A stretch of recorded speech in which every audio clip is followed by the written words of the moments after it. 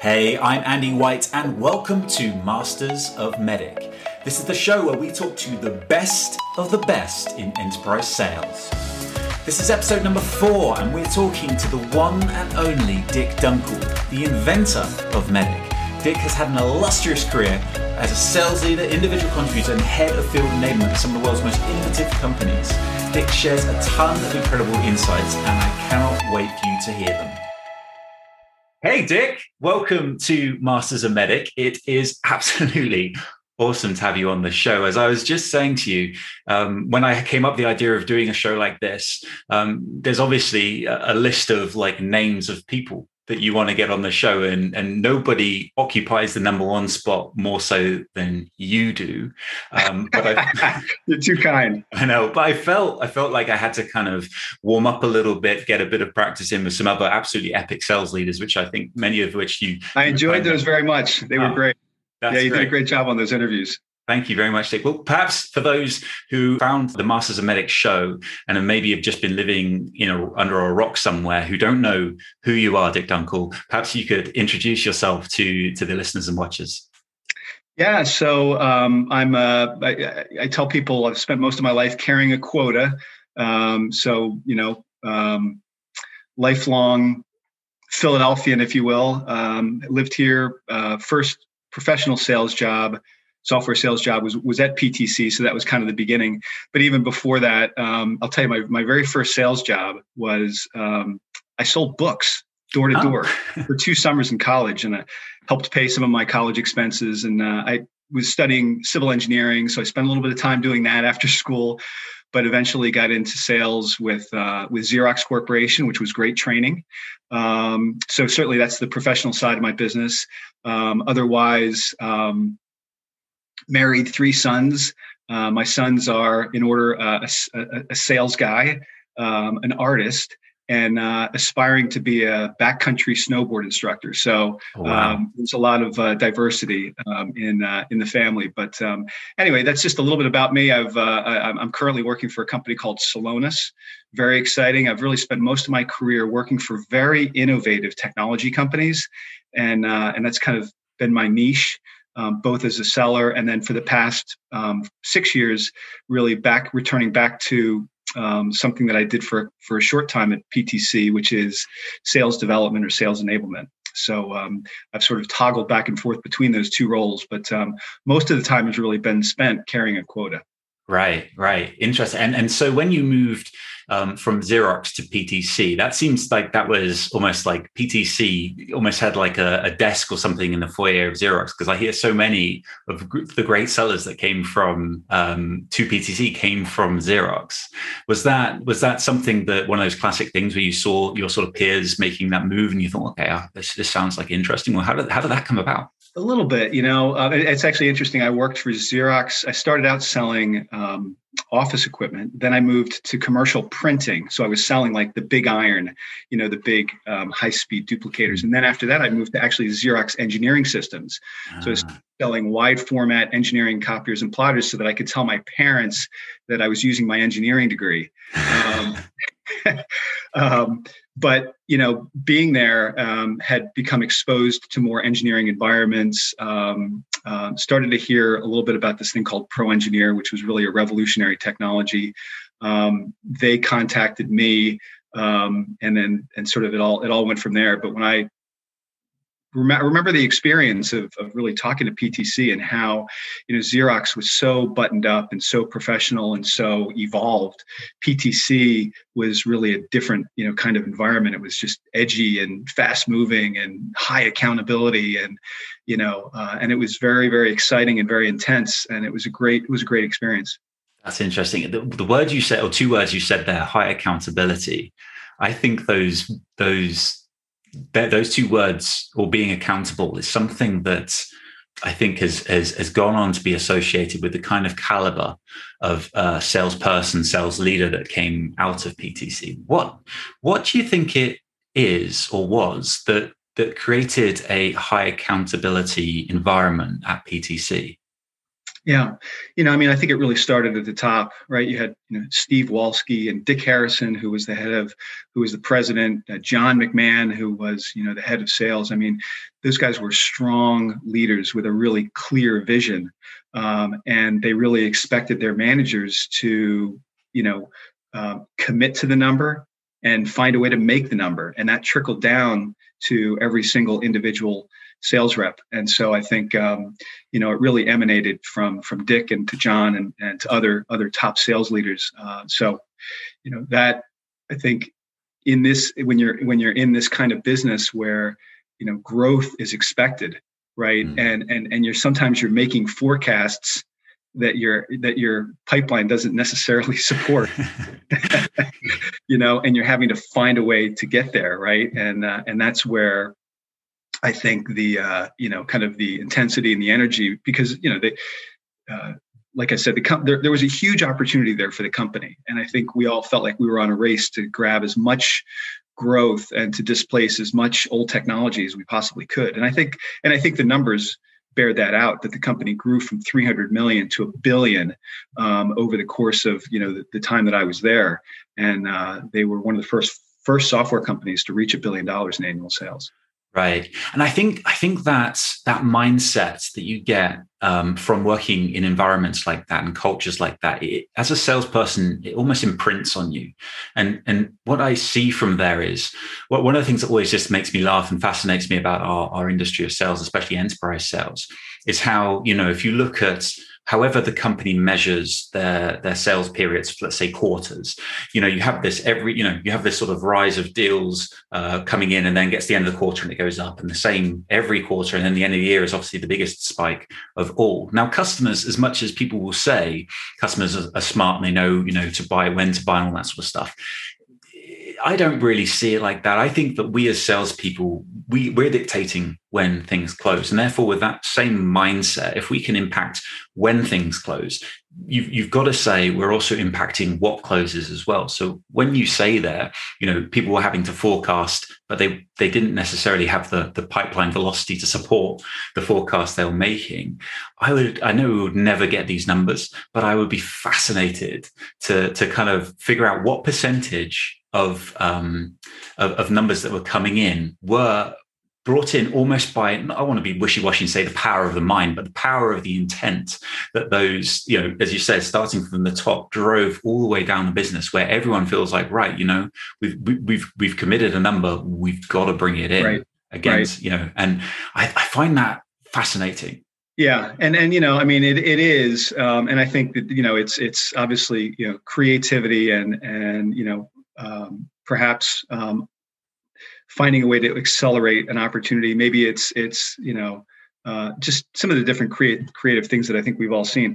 But I can't necessarily say that it's a healthy lifestyle, right? That's not necessarily the way to really go. And I think, one of the things that we really need to try to do is to make sure that we're not putting ourselves in that situation, right? That we, a healthy pipeline cures all ills, right? And I think oftentimes managers and sales organizations are more focused on the closing side as opposed to the pipeline building side. Right. And I think, if you're really being more proactive, if you're really trying to think about, okay, how do I avoid kind of this hockey stick at the end of the quarter, right? Then I really should be putting more energy into pipeline building so that I've got a bit of a reserve of opportunities there that I can tap into, and I don't feel like I'm draining the pond, every quarter, right? That's that is a vicious cycle that I think a lot of organizations would love to get themselves out of, and I think a real focus and a commitment towards pipeline building is really the way to do it.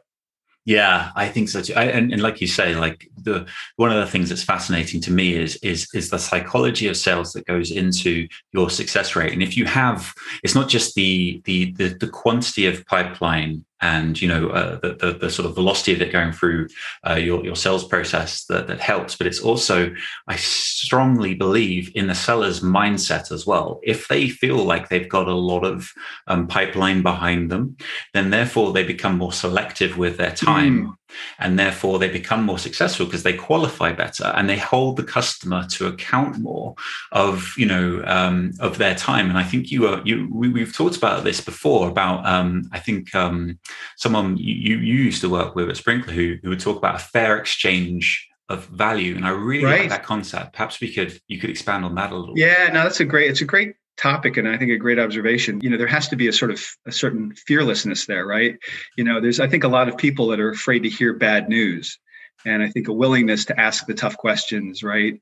And I think that when you have a healthy pipeline, you actually become a better qualifier, right? Because you're not desperately clinging on to that second-rate opportunity, right? You're like, hey, look, I'm busy. Like, I've got people to see. We've got solutions to provide. And if you guys can't help me understand like how we're going to do business here, if we can't get an NDA in place, right, so that we can have a free exchange of information, so that we can understand what's really not working here, right? Then this is not a great use of my time. And the customer's like, what?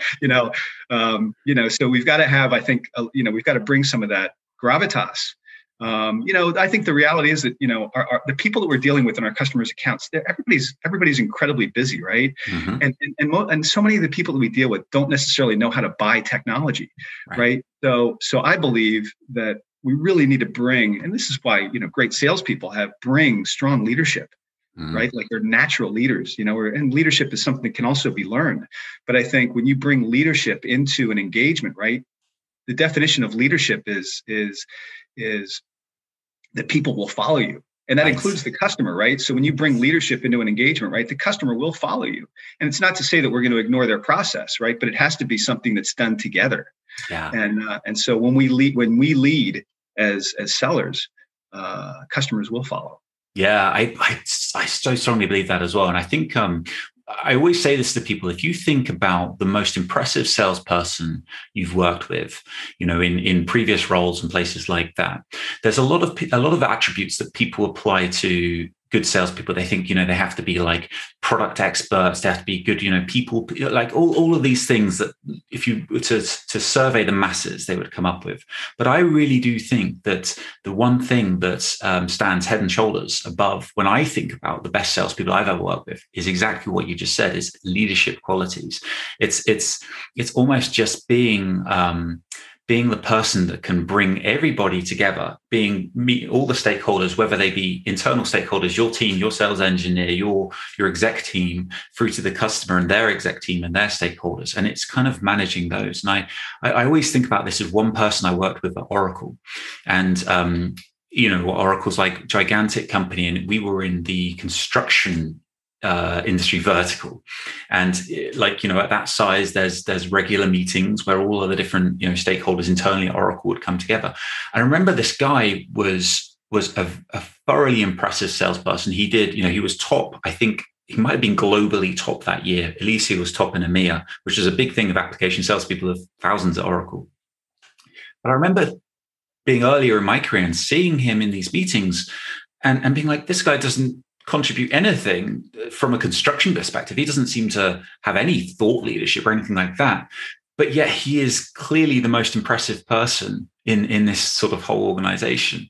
And it's going back to what you were saying. He was able to command leadership because he was so confident in the value that he would provide that he kind of just filtered out anyone that wasn't going to be a good use of his time. And I think that obviously is a big topic about where MEDDIC is obviously extremely strong, is as a qualification framework. And so I think that's why it goes so hand in hand. You and I are obviously very biased towards of liking MEDDIC, but to kind of take it full circle, I realize we kind of, I know you are probably one of the most modest people I know, Dick.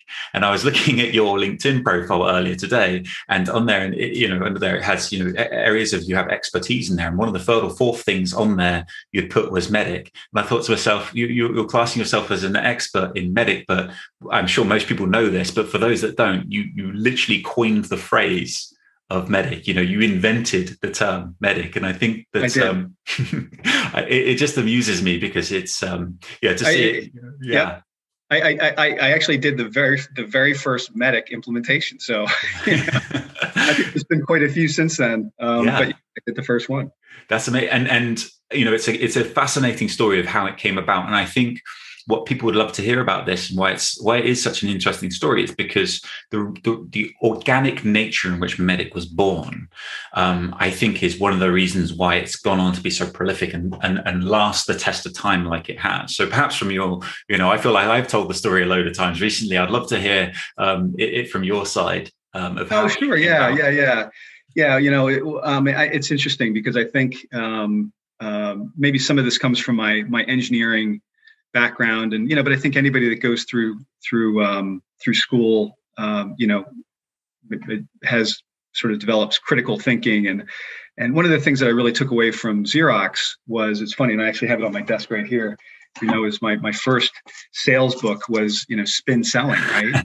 And it's a classic, right? And it's to me what it really instilled was this idea that you can take something that most people would think of as sort of an art and break it down into some sub concepts like understanding the situation, defining the problem, exploring and exposing the implications of that problem, and then the needs payoff. And I'm like, oh, that's really and that was really the methodology that was really instilled at Xerox. And so when I got to PTC, I was initially a sales rep, worked as a sales rep in Eastern Pennsylvania, spending time in Scranton and Allentown, calling on sheet metal fabricators and pump manufacturers, selling Pro Engineer, which was designed through manufacturing software. And was very successful there. I was responsible for generating a lot of new business in Eastern Pennsylvania. And then I got the phone call from Ann Gary, who was at the time the head of sales development at PTC. She worked for John McMahon. And she invited me to Waltham, to Massachusetts, to join the sales development organization as an interim position, because in what PTC was doing at the time, which I think is a great practice, is they were pulling salespeople out of the field to do a stint in sales development, and then also used it as an opportunity for professional development. Mm-hmm. And then they would spin those people back out into the field as district managers. And so it was an opportunity for me to, develop professionally, as well as, develop, as well as provide value to the organization by training. And so at the time, John McMahon had this concept called 5 touches. He wanted to have 5 touches during the first year. Mm-hmm. There was like a new hire class, and then a boot camp, and then an intermediate class, and then the boot camp, and then Ann Gary's advanced class. So you had to get an invitation to make it to Ann's class. Oh, that's cool. So I was responsible now for developing this intermediate sales training class, and I worked with a couple of different people. This guy named Dale Monin, who was part of the team at the time. Jack Napoli was part of the team, Ann, of course, and many other sales leaders that were there. And so I was in the process of developing this intermediate sales training class, and that was when this activity developed called, why do we win, why do we lose, and why do deals slip? And so we moved to Waltham from the Philadelphia area in about April. So it went from spring in Philadelphia to back to winter in Massachusetts. That's what happens when you move up there. When you step back in time a couple of months. And so we got there, and I started working up there, and I think it was like April or May. And then by June or July, I was doing this course. Right. And so one of the things that started to emerge was this pattern of, coming out of this activity of why do we win, why do we lose, and why do deals slip? We started to sort of see some recurring themes, and eventually we said, well, look, we keep coming up with these same 6 things, and so I basically presented it to Ann and John. I said, John, I think we've got something here, right? These are like the 6 recurring themes of why do we win, why do we lose, and why do deals slip? And he said, let's run with it, right? And so I had 6 things. I had metrics, economic buyer, decision criteria, decision process, pain, and champions. And so I guess my claim to fame is that I'm the person that had to decide that I was for pain. Yeah. Right? So the identification and the implication of pain. And so that was the original kind of definition and version of Medic. And it's funny. I remember the first time that I presented this to a class. we had a group of sales reps that had been on board for a few months, and we went through the exercise, and then I presented at the end. I said, "This is it. This is the answer. The answer is MEDDIC." And this guy in class, I remember to this day, his name is Mike Makatura. Mike raised his hand. He goes, "Okay, so let me see if I got this straight." He says, "You mean to tell me that I is for pain?" I said, "Yes." "You're damn right it is."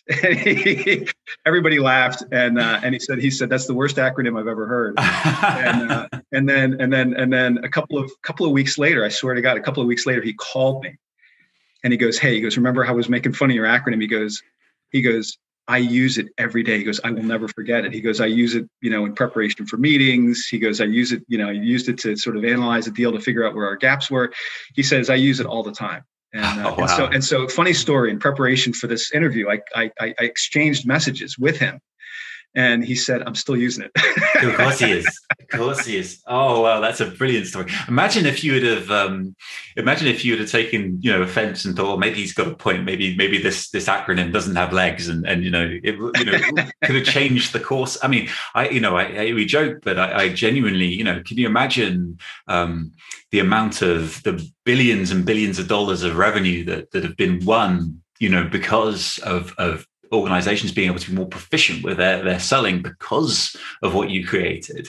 That's fascinating. But I also want to give maybe just a little bit more context, because I think that, maybe the piece that I left out was the fact that the people who were contributing to why do we win and why do we lose and why do deals slip, like those were people who had great experience. They were talented people who worked for really strong managers. And so the fact that, I sort of maybe was responsible for packaging, right? Like maybe that's the thing I can take credit for, was the packaging exercise. But these guys were the ones that were bringing the ideas, right? They were the ones that were talking about, and they, the concepts of champion and the concepts of decision criteria. Like these were things that already somewhat existed, right?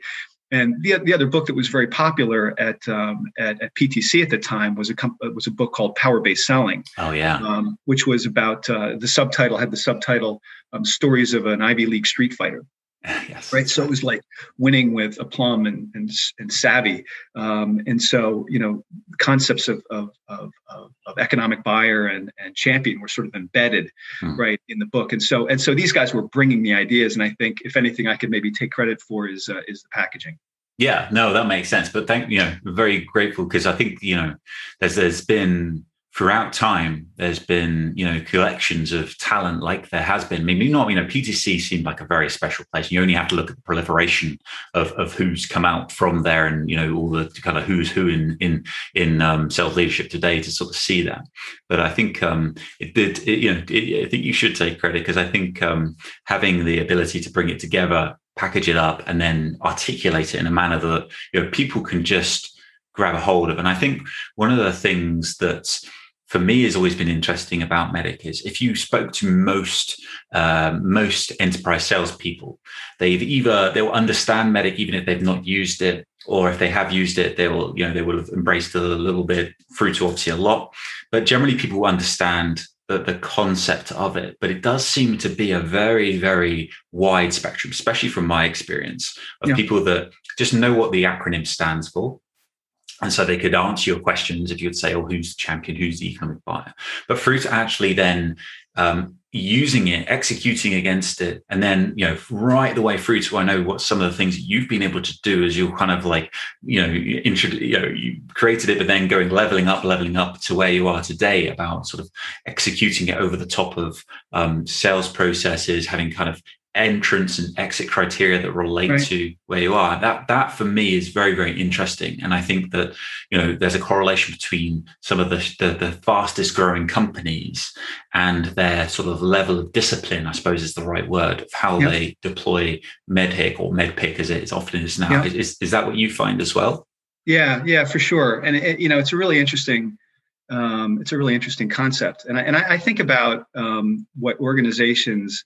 Let's think about organizations that maybe are more of a startup, or an organization that's much smaller, and they don't necessarily have the infrastructure or the management structure or the process to really engage in more of a disciplined kind of environment. Mm-hmm. And maybe in the early stage company, a lot of companies are bringing in kind of rainmakers, right? You're bringing in people that are really like superstars in the industry. You're bringing in people that can sort of create business because maybe they come from the industry or they come from a direct competitor.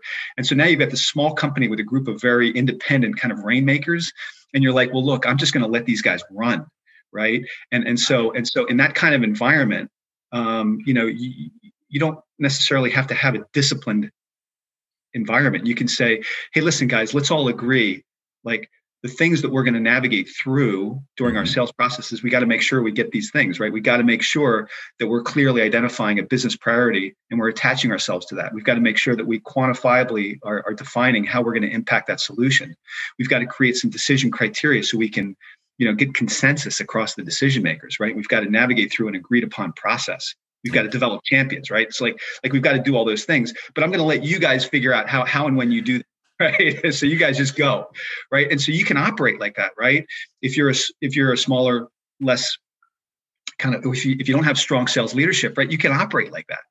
But what happens is that as organizations get bigger, right, and rainmakers don't grow on trees, right? You've got to now begin to expand your hiring profile so that you can scale the sales organization, right? Like you're still looking for top talent, right? But you've got to be able to have a model where you can bring in more salespeople. You've got more structure. You've got a more repeatable process. You've got to be more consistent with forecasting. Right. And that's when the discipline has to begin to set in, right? And that's when you've got to begin to have sales. You've got to really clearly define sales stages. And so that's when, to me, where MEDDIC can become actually more of the less the UI and more the operating system. Love it. Yes. Right. And that's kind of how I think about it. That's the way we're using it at Celonis, is that, every activity doesn't start with one of those letters. Like there's things like, well, you got to get an NDA in place. You got to know if the people that you're dealing with are actually, if the executive decision maker actually knows that we're even talking to their company. Yes. There's things that that you've sort of embedded in the process so that you can clearly define where are you in the process, right? What's the definition of success within that process? And is there a fair exchange are we delivering value to the customer within that process, right? To me, I think it's an important concept, because then you can have small victories, right? You can say, hey, we've successfully executed on this discovery process. And the customer's like, yeah, that was great. They get what they need, right? A clear understanding of the problem and the potential solution. We begin to get a clear understanding of how they make decisions.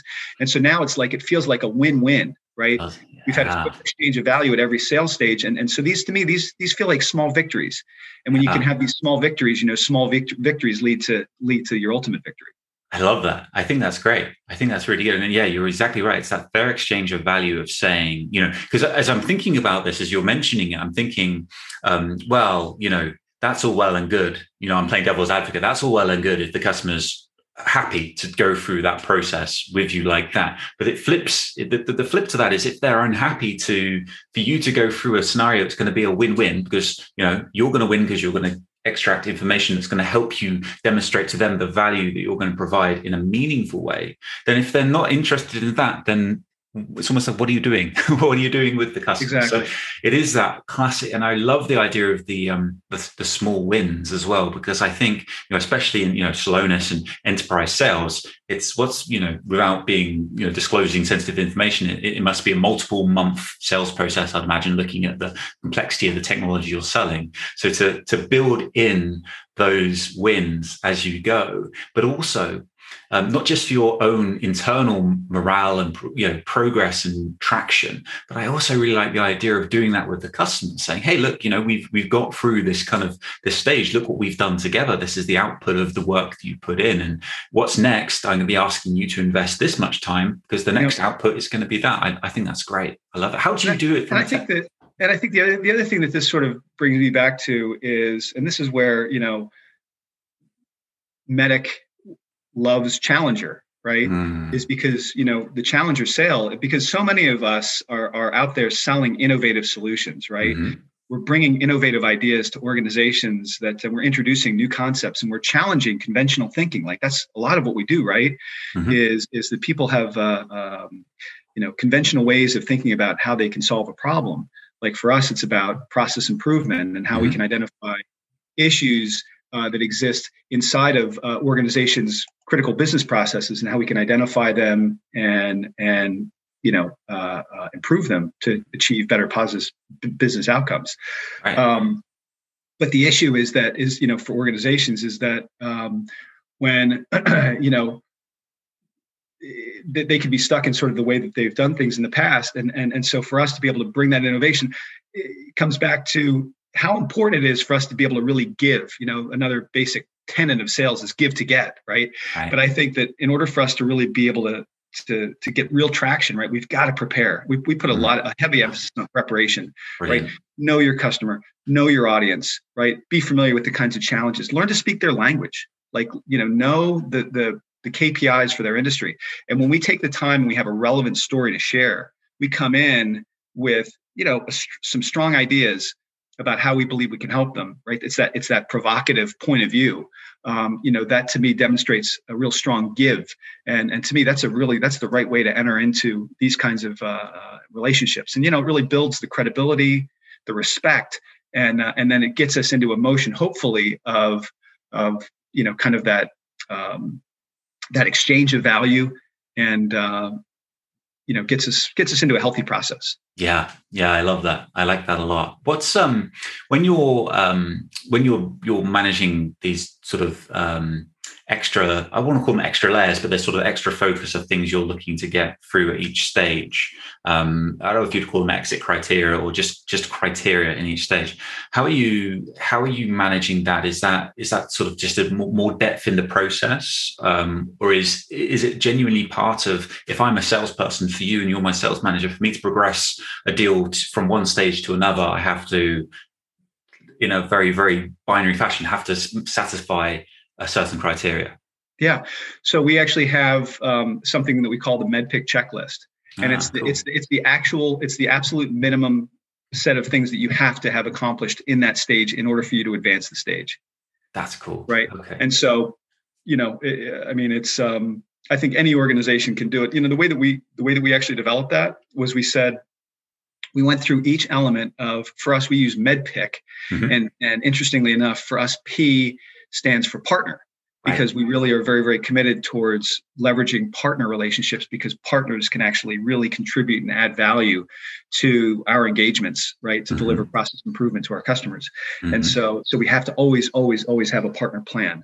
And so what we did is we went through each of the elements and we said, okay, well, what are the small steps that you would go through in order for you to get, for example, M, what are the steps that you go through to really secure strong metrics? What are the something that the customer would use to validate and justify an investment in Celonis? Mm-hmm. What are the steps that we would go through to identify the economic buyer, to secure alignment and sponsorship, and then to get their agreement to move forward together, right? So you can go through and sort of describe what are all the steps that we would go through. And I think actually, Andy, I know you did this in your book, and I think your descriptions were excellent.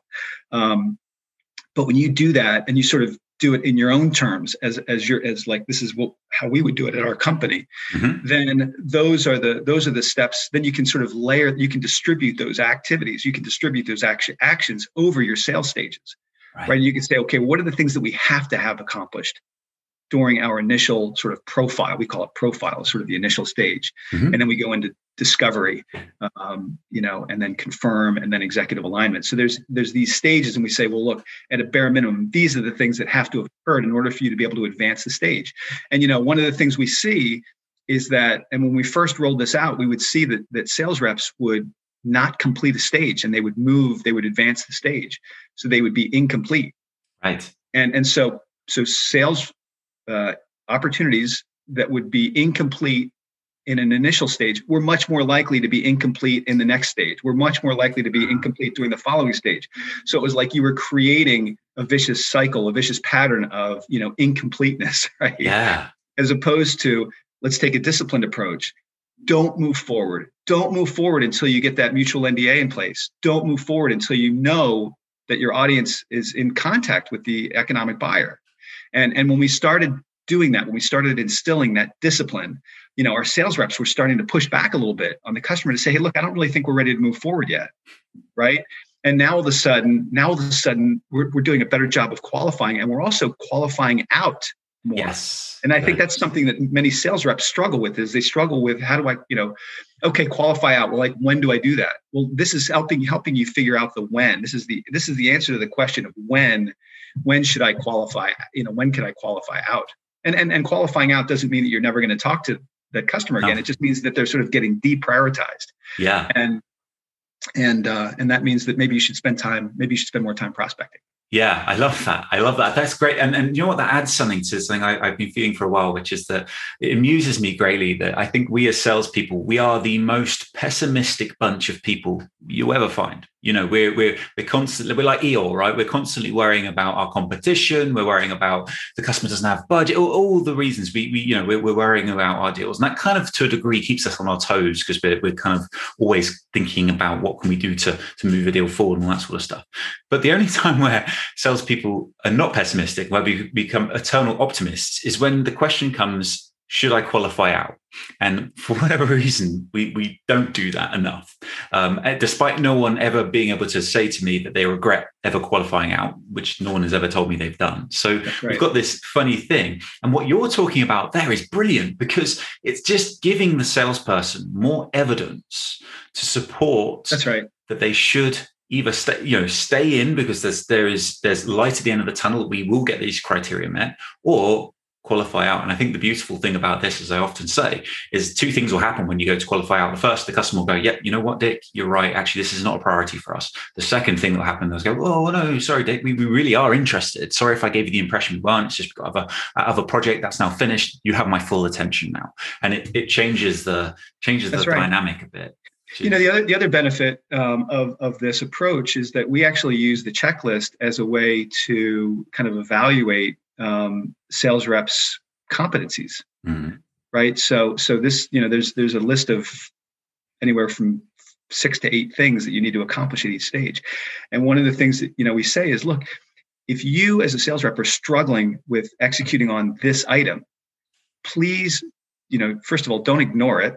Don't say, oh, that's dumb. I don't understand why you're asking me to do that. Raise your hand and ask the question and say, help me because I'm struggling with this, right? And when you can help sales reps overcome perhaps a blind spot that they have, or something that they're struggling with in navigating through a process where, you're getting agreement with the customer, you're getting consensus on next steps, you're, getting them to commit to providing you with the information that you need. You're defining the stakeholders. When you help sales reps identify where those soft spots are, then you can actually provide them with more targeted training, right? And now all of a sudden you can unlock new potential, right, in your sales reps. And so to me, the checklist is not only a way to really navigate through and help us qualify in or qualify out, but it's also something that we can use from a development standpoint. Right. That's spot on. I love that. Dick, I know we're running out of time, and I can just tell you now, I already know that people are going to be absolutely loving this episode. So hopefully we can find some more time to pick up this conversation, because I know there was, from our pre-conversation, there's a ton of really interesting things that we can get into. We haven't even touched on, you talked a bit about MEDDIC as an operating system. I know that you and I both agree about the scope of MEDDIC going right the way through the revenue operation, from pre-sales to post-sales. So that's a whole other exciting topic. But for now, for this, let's wrap it up there. And I just want to say thank you first and foremost. It's been fun, Andy. Yeah, thank you so much for joining. But also thank you for your work with inventing MEDDIC and everything you've done to date to sort of help the proliferation of it. I know that everyone listening to this will be very, very grateful. And then from me, just personally, I thank you for all your help with the work that I've been doing. You've been an absolutely stellar partner. Thank you so much. Oh, it's been a pleasure. And I'll I think actually MEDDIC turns 25 this spring. So perhaps we should raise a glass I would raise a glass to our customers. Yes. Right, because it's the customers who we've worked with, who I think we've really delivered a win-win. Right, we deliver a win-win. We deliver something. It's understanding each other and helping them to achieve the things that really matter to their business. And then it's the salespeople who are helping them to navigate through that process. And find the opportunities and bring them into their organizations. I think to me, those are the people who have brought it to life, and they're the ones that deserve the credit. I think you're spot on. Thank you so much, Dick. All right, my pleasure. Hey, so that concludes episode number 4 of Masters of Medic. Thank you to Dick and to you for listening. If you liked what you heard, then please leave a rating and don't forget to subscribe.